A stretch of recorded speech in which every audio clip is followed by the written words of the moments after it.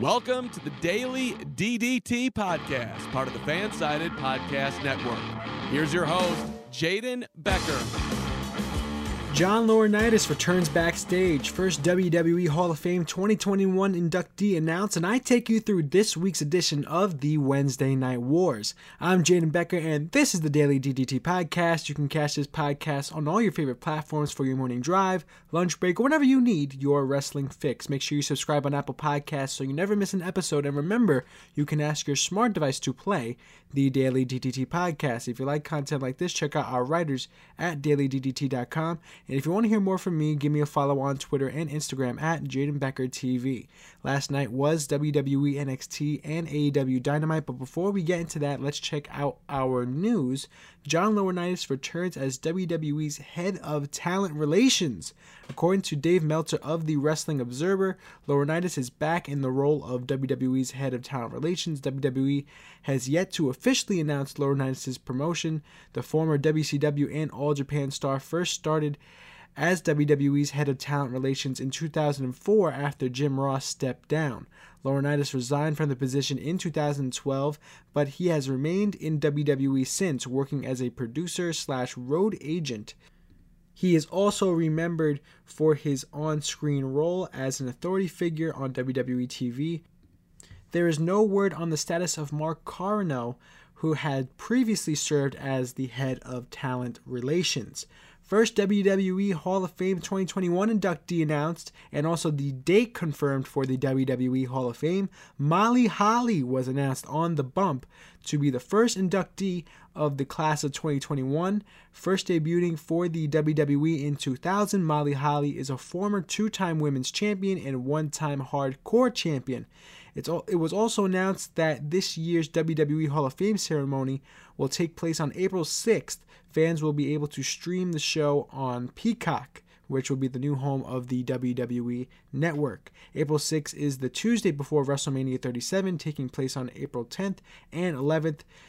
This also helps the rumors about the NXT TakeOver 2-day show, which we will find out a little bit later in NXT. And but why not we get into that right now? But first, talking about Molly Holly, just to finish that point up. Congratulations to her. Big induction for her to get into the Hall of Fame for 2021. I hope we hear more names come in as well. We might not hear as many names as usual this year, given the fact that the 2020 people that still need to be inducted, like Batista and Jushin Thunder Liger and a British Beefcake, British Bulldog. There you go. A couple of the names need to be inducted from last year and weren't because of COVID. JBL was also on that list. NWO and the Bella Twins. But they'll find their way in, and hopefully we get a couple more names, but just be prepared just in case it's not as many as we're used to. But now hopping into last night's NXT, the show started off with William Regal and his two major announcements. The first announcement was that there's going to be the first ever 2-night NXT TakeOver, one on TV and one on the WWE Network. This is going to be the week before WrestleMania, so awesome for NXT to finally put on a 2-night TakeOver. It's going to be called NXT Stand and Deliver, and I'm excited for the show. I know throughout watching this NXT, they're building up a lot of things for that TakeOver as well. And I couldn't be more excited to see a 2-night show, one on TV. And I feel like that's perfect for them because now it helps people that watch NXT, if they don't have Peacock, go by Peacock to watch that second show. And then once you have Peacock, you're watching WrestleMania as well. So you're getting a ton of money for the WWE, especially that week of WrestleMania. You know, WrestleMania week is always huge. And now that they're putting a pay-per-view before WrestleMania, an NXT type pay-per-view before WrestleMania, it's definitely going to be great. The only sad thing that might come from this, and odds are, is that we're not going to see any NXT stars have an NXT style match at WrestleMania. But I think we can all live with that just a bit. Also, the second announcement, before the announcement was made, Raquel Gonzalez and Dakota Kai were asked to the ring. At the entrance ramp, there was multiple, pretty much the whole female locker room there on the entrance ramp, and they were crowned, Raquel Gonzalez and Dakota Kai, the first ever NXT Women's Tag Team Champions. Huge moment for Gonzalez and Dakota Kai. A big "you deserve it" chants from the crowd, and absolutely fantastic move from NXT. William Regal said it himself. If WWE was not going to give them the opportunity to have the WWE Women's Tag Team Championships over down in NXT, might as well make one of their own, and they did.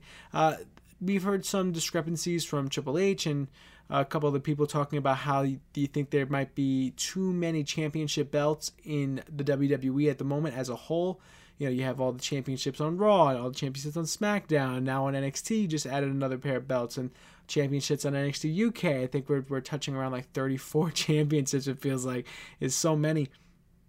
And now moving forward, it's nice to see. I think it's great. It's pretty much a copy of the NXT Men's Tag Team Championships, except the strap is white. So, obviously, having that little bit of flair to it, and it looks really, really nice. Ember Moon and Shotzi Blackheart challenge the new champions to a match tonight. And I absolutely love this show because, you know, they just do everything right. They pick the right people to put in a tag team match for later in the night, the teams that met in the finals, and might as well have it for the championship bout. And I thought this was great. I absolutely love this show, and I really, really hope that they don't move to Tuesday nights.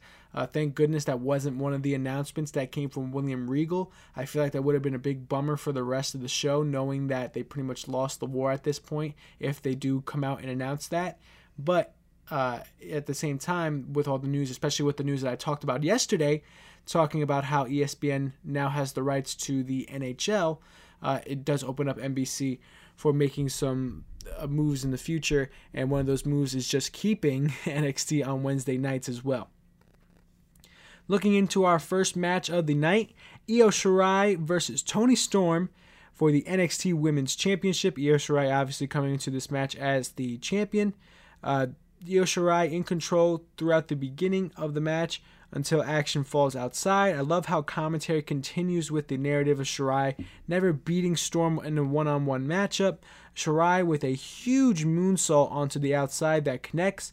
Although a valiant effort from Storm, Shirai locks in the crossface to pick up the victory. Great match to start the show, and I didn't see anything that really stood out in a bad way. I think this was a fantastic match, especially to open in a women's match at that. I talked about how Impact started their show with a women's match, and I thought that was a great, and NXT does the same here, and even better given it was a title match at that. I don't see Io Shirai losing this belt until she faces someone legitimate, and I don't think there's anyone on this roster right now that stands up to her except Raquel Gonzalez, given that Raquel Gonzalez pinned her at War Games. Even though it was a War Games match, she still did pin her. And later in the night, we get to find out that Io Shirai wants Gonzalez next, one-on-one, which is going to be an awesome match. And I haven't had my money on anyone other than Shirai for quite some time. I think it might be time to start looking the other way. Not saying that Shirai, her luster is lost or anything like that, but Gonzalez is really, really, really hot right now when it comes to the NXT Women's Division. LA Knight backstage. He will make his NXT in-ring debut next week. And then he's attacked by Bronson Reed as soon as he announces that. I keep saying Eli Drake instead of LA Knight every time he does his thing. I guess it's just a force of habit after watching some NWA and just the history of him and that name.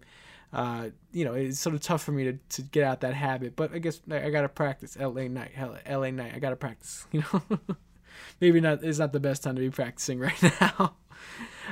Either way, LA Knight, as I mentioned, will make his debut. It won't be against Bronson Reed. I don't believe they didn't announce that to be so. They just said that LA Knight will make his debut, and I feel like if it was against Bronson Reed, they would have said that specifically. But we will see LA Knight have a match. Hopefully, he will win that match, but Bronson Reed will be involved in some way, shape, or form, as we all know. Pete Dunne versus Jake Atlas in the second match of the night. On paper, this should last 10 seconds, this match in my head, as Pete Dunne is just a world beater and an absolutely fantastic mat wrestler, and he did show that in this match. Dunne dominates after allowing Atlas to get in some offense early on. Pete Dunne doing what he does best, manipulating the joints and fingers of his opponent. Atlas puts up a fight towards the back end of the match, but Dunne locks in a finger manipulating submission to win. A solid win for Pete Dunne, even though it was against a lesser opponent. Pete Dunne was he just looked great. He just absolutely looks great. And, sometimes you lose your luster a little bit, especially coming off, 2 championship challenging defeats, or he's challenging for the championship and he lost twice. Sometimes you lose your luster a little bit, but I feel like Pete Dunne still holds a place in my heart in how well that he stepped up in the great storytelling that they told at Vengeance Day, a match of the year candidate, and that for sure, without a doubt, especially with the ending with Adam Cole and all that. That might be moment of the year as well. And we're only in March, and we get to talk about those things coming from an NXT show. Absolutely fantastic. He cuts a post-match promo and calls himself the best technical wrestler in the world and asks for someone to step up. Maybe next week we will see someone step up to that challenge. Next match, Dakota Kai and Raquel Gonzalez versus Shotzi Blackheart and Ember Moon for the NXT Women's Tag Team Championships. Dakota Kai and Raquel Gonzalez come into this match as the tag team champions of NXT, and they just got the belts a couple, 30 minutes ago on the show, so I thought that was pretty funny how they had it so soon. But either way, I already have 2 women's matches on the card, which I thought was awesome. Quick action early on. Dakota Kai can't seem to be getting much offense going. I've noticed that from her from the past couple matches, and I feel like I really needed to note that her offense just hasn't been there, and the way that she's being booked currently. Back and forth pins from both teams.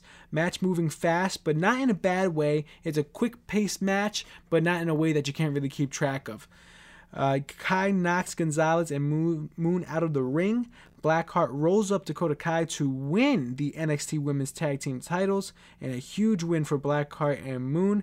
They joined the prestigious list of previous NXT Women's Tag Team. I can't even say that with a straight face. The prestigious list of NXT Women's Tag Team champions. Now number 2 on that list, Shotzi Blackheart and Ember Moon. I thought this was a solid match. I was a little surprised that Kai and Gonzalez got the belts taken off of them, but given the fact that Gonzalez is about to have a run with Io Shirai, it does make sense to me. I'm a little upset for Dakota Kai. I feel like she deserves a little bit better, but we could see her on the main roster possibly soon, given the fact that she has had some beef with Shayna Baszler.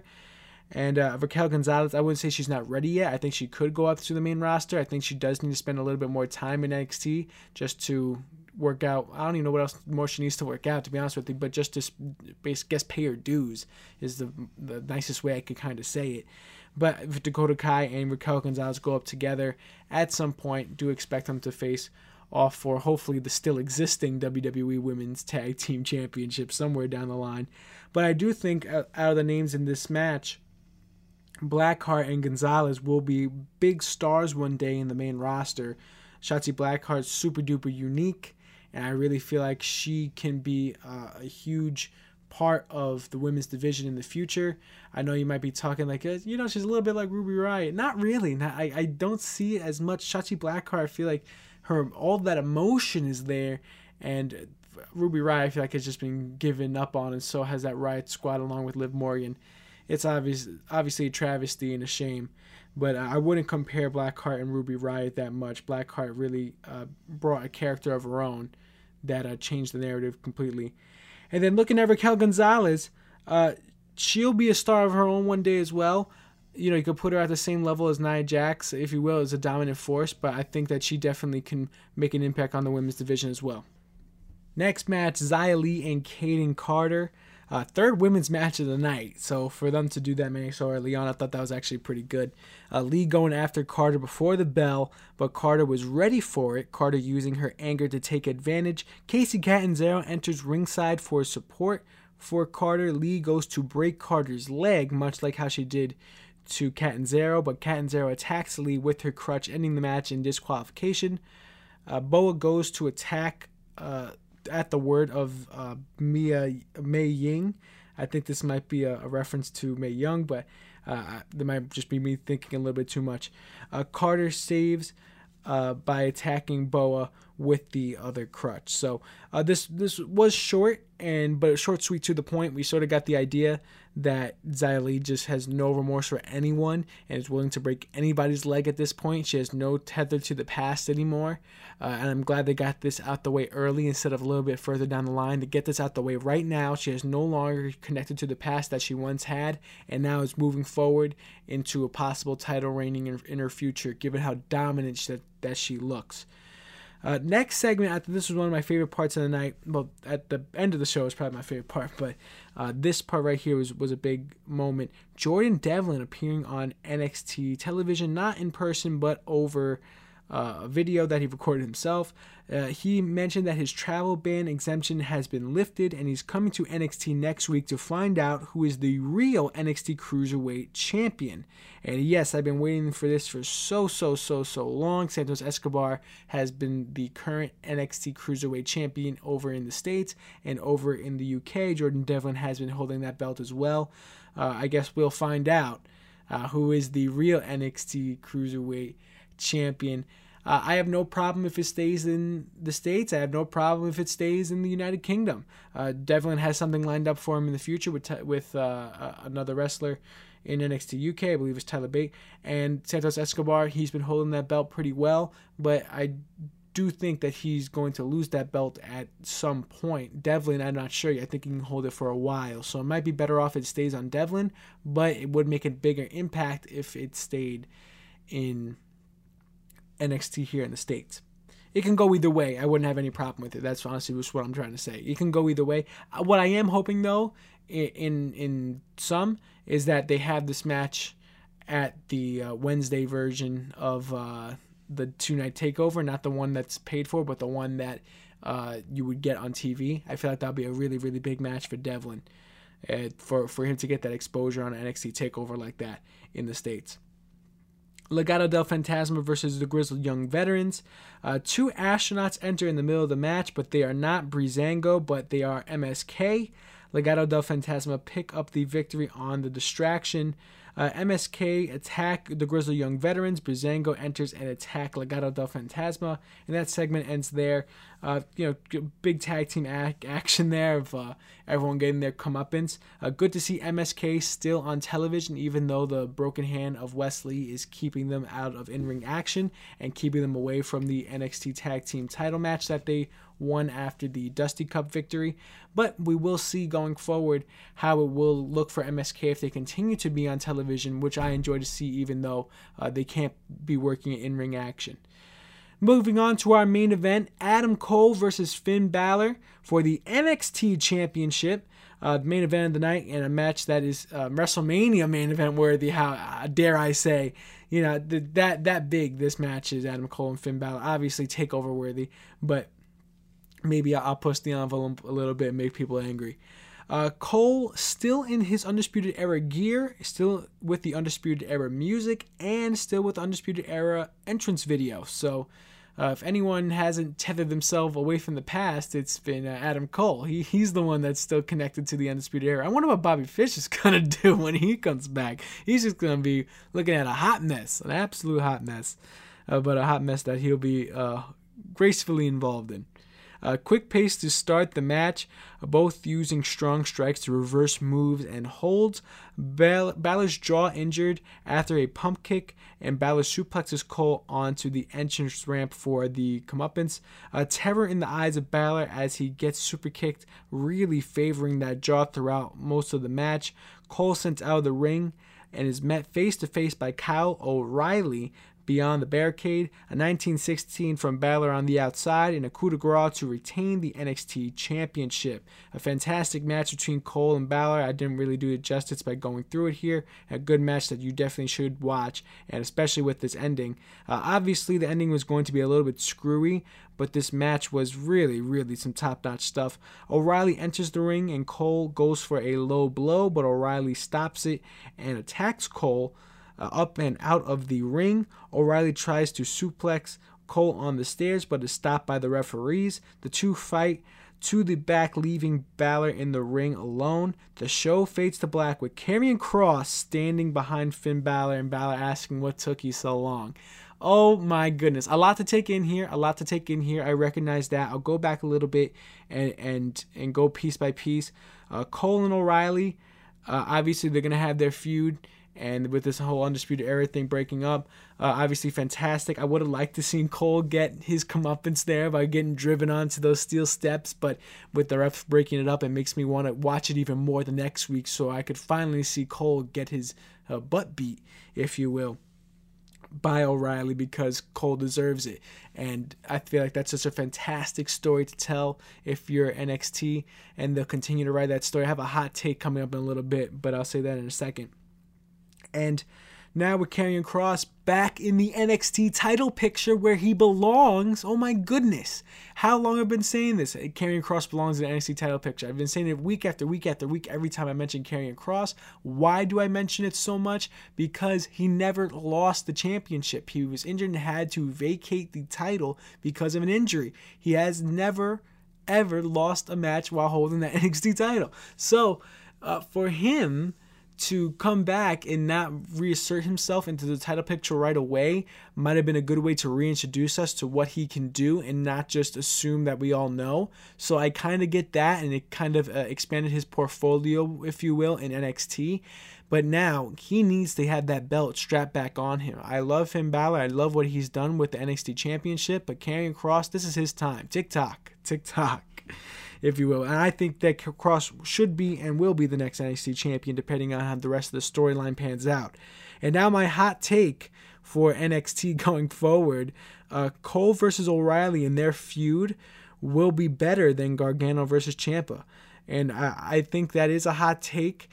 May not be the hottest take in the world, but the years and years of them two being together, and not only, DIY was one thing, but now the Undisputed Era breaking up after years of being with each other in NXT, and even before that, debuting with each other. I feel like this feud is really going to be some crazy, crazy stuff. And we saw some crazy stuff with Gargano and Ciampa. I'm not saying that they repeat spots or anything like that, but I'm saying that the emotional factor that's behind this, I feel like it's a little bit more deep and intrinsic, if you will. For a final grade, I'm going to save that till after I review AEW Dynamite, and I'm going to pin them against each other head to head, and that's what's going to happen after the break here, so stick with us right here on the Daily DDT Podcast. On this day in pro wrestling history, on March 11th, 1964, Antonio Inoki made his professional wrestling debut in Honolulu, Hawaii. Inoki began his professional wrestling career in the 1960s for the Japanese Wrestling Association, aka the JWA. Inoki quickly became one of the most popular stars in the history of Japanese professional wrestling. Inoki began promoting in 1972 when he founded New Japan Pro Wrestling, which is a company that still stands today and is one of the most famous pro wrestling promotions in the entire world. Looking at last night's AEW Dynamite, solid show. Started off the night with Rey Fenix with Pac versus Matt Jackson with Nick Jackson. Singles matchup. Very exciting to see here, especially for this to open the show. A match that could main event a lot of other shows around the world of professional wrestling, but for them to open it, I thought that was pretty cool. Rey Fenix and Pac will have a AEW tag team title shot at some point down the line. I'm just glad that it's not tonight. Given, you don't want to see title matches happen so immediate. You gotta have a little bit of a build. Matt Jackson getting frustrated for not being able to get in a lot of offense early on. SCU looking on, planning on challenging the winner of the Young Bucks versus Death Triangle match. The two trade strikes. Phoenix tries to walk the ropes but fails, and Matt Jackson connects with two destroyers, one of those being on the outside. Matt Jackson super kicks Pac on the outside of the ring as well. The two leaving it all in the middle of the ring to open the show. I thought that was a fantastic spot with them just both laying there in the middle of the ring as the camera hung above them. Phoenix plants Matt Jackson with a pile driver and picks up the win. A lot of leg slapping in this match. I'm not sure if that was intentional or not, or if I'm watching for it since WWE is phasing it out of its programming when you do a leg slap for a kick or something like that. I noticed that a lot in this match, and maybe it's just me having a keen eye for it at this point, given the fact that it's been in the news so much. But that's one of the main things I grabbed from this. A solid match, but I'm really excited for their tag team match in the future, whenever it may be. Eddie Kingston and Jon Moxley segment backstage. A couple great quotes that I feel like I have to run through. Eddie Kingston was talking about when was the last time he really felt a ton of anxiety and stress, and one of that last times was when they said that the police were going to take him to Rikers, and that is if you don't know what Rikers is, Rikers Island is a jail or prison in New York City that houses criminals from all 5 boroughs. Technically, it is in jurisdiction of the Bronx, but it is the only way to get to Rikers by car is through Queens, which is not where I'm from. So as a kid growing up, Rikers Island is always a place that you talk about and a place you never want to go. I had a couple friends that have been to Rikers Island and have been jailed and imprisoned there. So, I have a familiarity about it. And, it's nice to talk about, nice to hear it on professional wrestling television. If you Google Rikers Island, odds are there's going to be a big sign that pops up and says, "Welcome to Rikers Island," or something like that. And every time I've drove by that as a kid, my dad would always tell me, "That's one place you never want to go. You never want to go there, to Rikers Island." And I used to laugh like it's a vacation spot. He's like, "No, you never want to go there. Even though it says island, it's not an island you want to be at." I thought that was funny. Also, another great quote was Eddie Kingston and Moxley saying that Impact Wrestling paid for the bombs that blew up the ring, or sparkled the ring, if you will. Another diss on Impact Wrestling, just throwing them completely under the bus, which I thought was funny. But great quotes all around in that promo. Moxley didn't win the match, but got a new drinking buddy back, he said, in Eddie Kingston. I love Eddie Kingston. I think he's the perfect representation of a wrestler from New York City, even though he's billed from Yonkers. I don't consider New York City, if you will, but he is as New York City as it gets. He is as city as hard as you can get for a professional wrestler. And I give him a ton of credit in the world for him to do it on a main stage and do it with confidence and gusto and everything you can have as a New Yorker. I give him all the credit in the world. I think he represents us well, and he represents himself well as a person with great character and great morals. And we've even seen it outside of kayfabe and outside of character, of him talking about the AEW locker room and what they did after Brody Lee passed away and putting on one of the greatest tribute shows of all time. Without a doubt, Eddie Kingston, not only a locker room leader, but one of the greatest faces on AEW at the moment. Not in a character sense of like babyface, but one of the greatest people to ever see on the AEW television currently. And he might be a great babyface as well, given that I believe this is somewhat of a turn, obviously going to save Jon Moxley. That's something you don't really expect. Cody Rhodes versus Seth Gargis. Seth Gargis is 0-2 in AEW, so you can tell how fast this match is going to go. Rhodes gives his weightlifting belt to a fan ringside. I thought that was a very nice thing for him to do. Gargis needs some new wrestling boots. Just want to say, if he's listening to this podcast, black on brown. He had brown boots and black tights, and the brown boots weren't even like nice boots. They were kind of like a little odd for me. But it was not a good look. Rhodes wins with a figure 4 leg lock. In a quick squash match, Tony Schiavone interviews Cody Rhodes after the match. And I figured you don't even really need to have a match here if you're Cody. You could just come out and do the promo, I'd rather that. Poor Seth Gargis. He didn't deserve this. Poor guy. Penta hops off of the Spanish commentary that I believe he was on. I can't confirm this, but I believe he was on some sort of Spanish commentary, and he asked the Spanish play-by-play announcer to be his translator. Says that he would have injured Rhodes' arm so much in the match that they had at Face of Revolution, if it's just one-on-one, that he wouldn't be able to pick up his newborn baby girl. Rhodes hops the railing and they brawl in the crowd, which was a fun spot. And now they're going to have a match next week on St. Patrick's Day. So that's very cool. Good job for Rhodes and Penta getting involved in whatever they're getting involved in. Sting gets his segment with Tony Schiavone. Of course, we get a Sting segment almost every week. And every time Sting comes on, I do my Tony Schiavone, "It's Sting" impression. You got to do that impression every time you see it. And Sting, I think he might have made a jab at the WWE here, but I might be looking a little bit too deep into it. He said, "Voila, Stinger gets a win."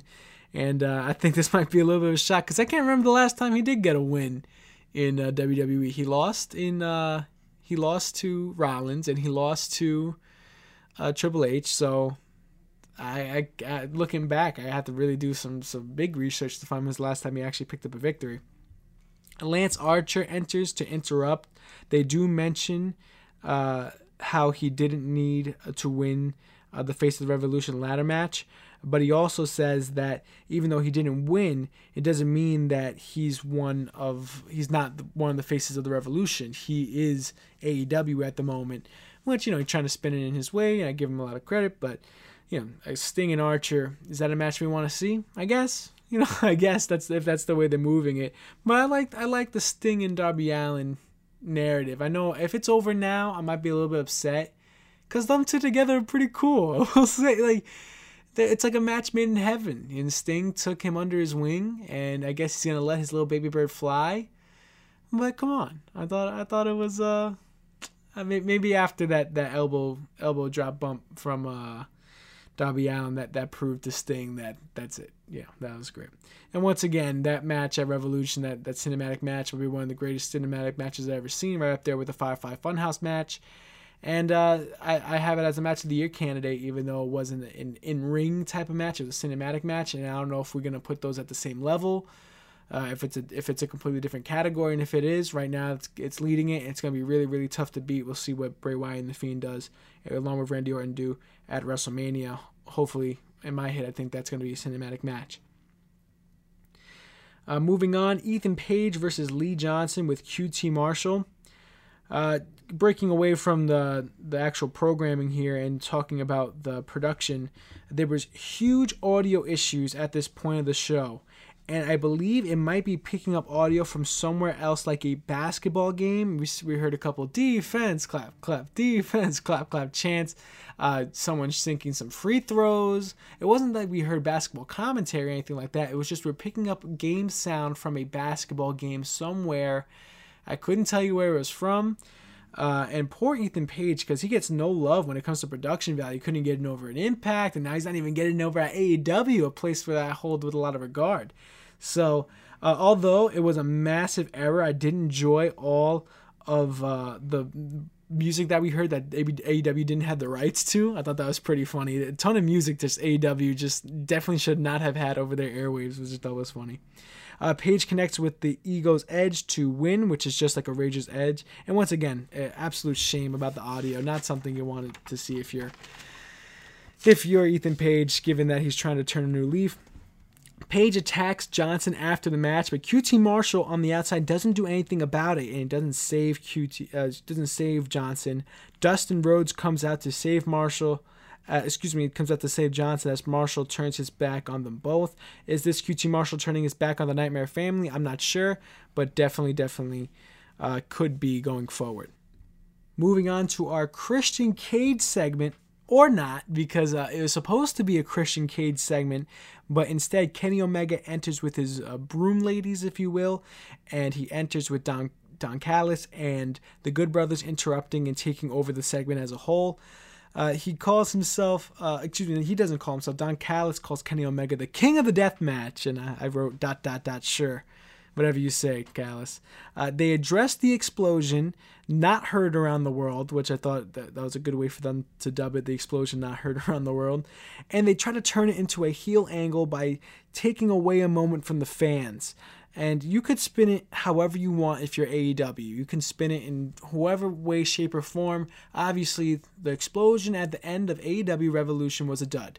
It was just an absolute travesty of a moment that was, yes, genuinely was stolen from us.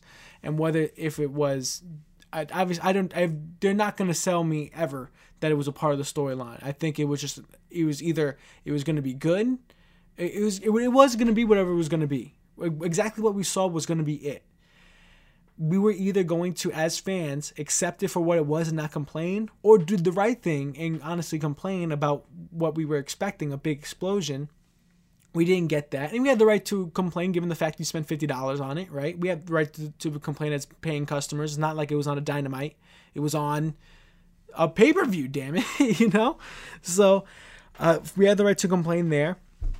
And they could spin it however they want, but it ruined the show. It ruined the show towards the back end. I'm not going to deny the match was great in between the bells, and a lot of other matches were great, but when you end on that sour of a note, a lot of people are going to look back at that pay-per-view and remember the dud of the explosion. That's what everyone's going to remember this show by. Yes, they had a death match, but what happened at the end of that death match? And that's what people remember. That's really, really tough. Eddie Kingston enters, and Callis says Kingston always finds a way to screw it up when it comes to his career. A countdown clock to make fun of Kingston trying to save Moxley, Callis, and Omega 69 in the middle of the ring. I never want to say that sentence ever again in my life. Omega and Kingston get into it as Omega dares Kingston to attack him, and of course Kingston does with a strong right hand. The Good Brothers attack Kingston, Moxley saves, and they all exit. Christian Cage enters and meets face-to-face with Kenny Omega. Omega offers his hand in friendship, but Cage denies it. Omega tries to attack, but a kill switch from Cage is thwarted by Callis, who pulls Omega out of the ring before Christian Cage can connect.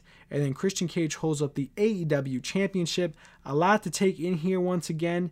I guess they're trying their best to twist the narrative into the way that they want to, given the explosion being a dud. Not working for me. I do like to see Christian Cage once again involved. I enjoy him, but I think it might be way, way too soon for him to get involved into the AEW title picture. For me, he's not a legitimate champion. If they put the belt on him, I think it's a huge, huge, huge mistake. And I don't think they will put the belt on him. It's Kenny Omega is set to have a match against either Moose or Rich Swann at Rebellion for Impact, and that's the big selling point. There's no way Christian Cage becomes the AEW champion. Yes, they called him as a Hall of Fame potential talent, but he's Hall of Fame. He's just not it for me yet. He's just not it. I don't know what it is, but Christian Cage, he just didn't do it for me. I enjoy him. I think he's great, and him face-to-face with Kenny Omega, they're going to have a good match, but he's just not a legitimate champion. Next match, Britt Baker, Nyla Rose, and Makai Ito versus Hikaru Shida, Ryo Mizunami, and Thunder Rosa.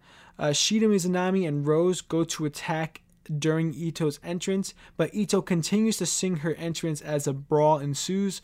I know there's a lot of people out there that love Ito, but I'm not a huge fan of her, and I could sort of say the same about Mizunami's act as well. It just doesn't grow on me. I don't know if it's just me being Americanized and just the things that Japanese crowds find entertaining, I don't find entertaining. It just might be that, to be honest with you.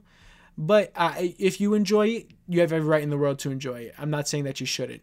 But for me personally, and I still ask this question, I wonder how this goes over in the casual fans' household. I'm curious on how that goes over in like these type of moments. But for me, it doesn't resonate. It doesn't resonate. But if it does for you, all the power to you. I think some people definitely enjoy it, and they have every right to.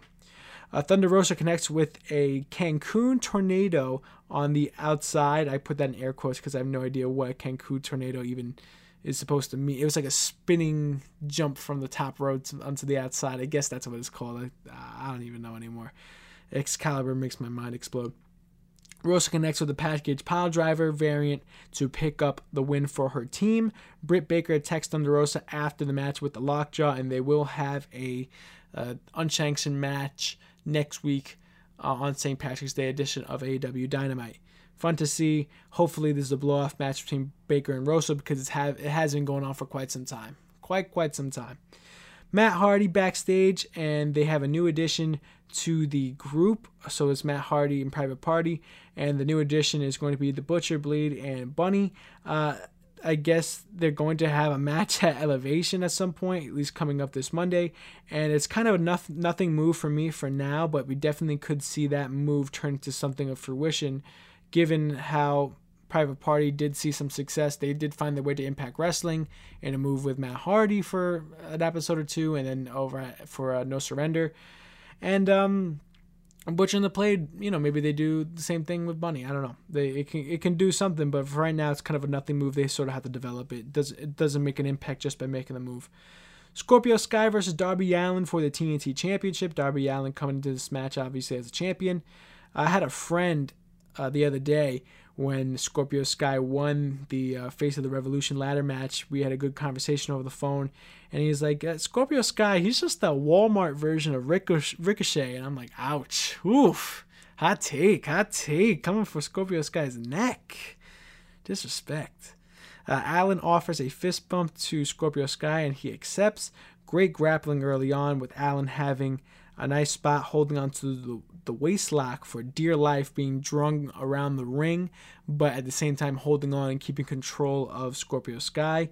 Allin dives to the outside, reversed by a cutter by Scorpio Sky. The TKO by Scorpio Sky is reversed into a roll-up by Allin to retain the TNT Championship as expected.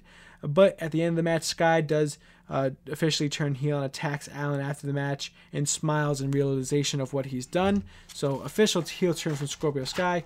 Good for him. Once again, more character depth, but at the same time, for this match to happen so soon, especially right after he won the Face of the Revolution ladder match on Sunday, for him to have a match on Wednesday, and I guess, yeah, obviously they're both in the same boat. Darby Allin having a street fight, but it's not really about that. It's just they didn't have any time for this to breathe or build. I guess they didn't want him to carry around that brass ring because it looked like a life preserver. I get it.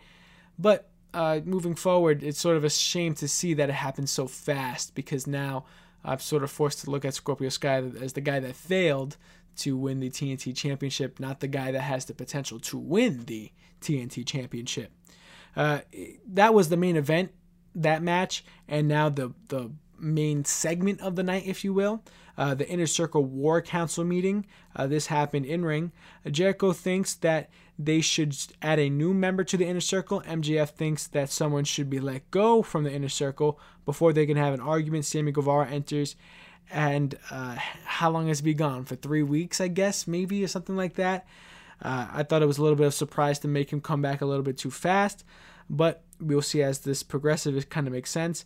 Guevara shows Jericho a video of MJF trying to take over the Inner Circle. MJF talking backstage about how he should be the new leader. And then also in that video, Santana, Ortiz, and Hager all agreed with MJF. MJF then at that moment tells Santana Ortiz to attack Jericho, but then instead Santana Ortiz and Hager turn their back on MJF, thus causing MJF to cower in the corner and cry, which I thought was a fun spot. MJF in tears then flips the emotional switch and then reveals that he's made a faction of his own. The lights go out, and then once the lights turn back on, FTR with Tully Blanchard, Shawn Spears, and Wardlow appear and attack the Inner Circle, bloodying Chris Jericho. The show ends after Wardlow drives Jericho through tables off the stage as a new faction stands tall. Wow, absolutely fantastic. I thought this was an awesome way to end the night. And not only that, we have a new faction as MJF as its leader, you can presume. And a lot of people talked about this being the coming of the new Four Horsemen a few weeks back, not mentioning MJF as the name given that he was involved in the Inner Circle. But now that he's out of that, they did not hold up any fours. This might not be the new Four Horsemen, if you will, but MJF being a leader of a new faction, I wonder what name they give it. How about the faction with a lot of initials? MJF, FTR, Shawn Spears, whatever. That made myself, that they said that over commentary, and that made me laugh, so I felt like I had to mention it.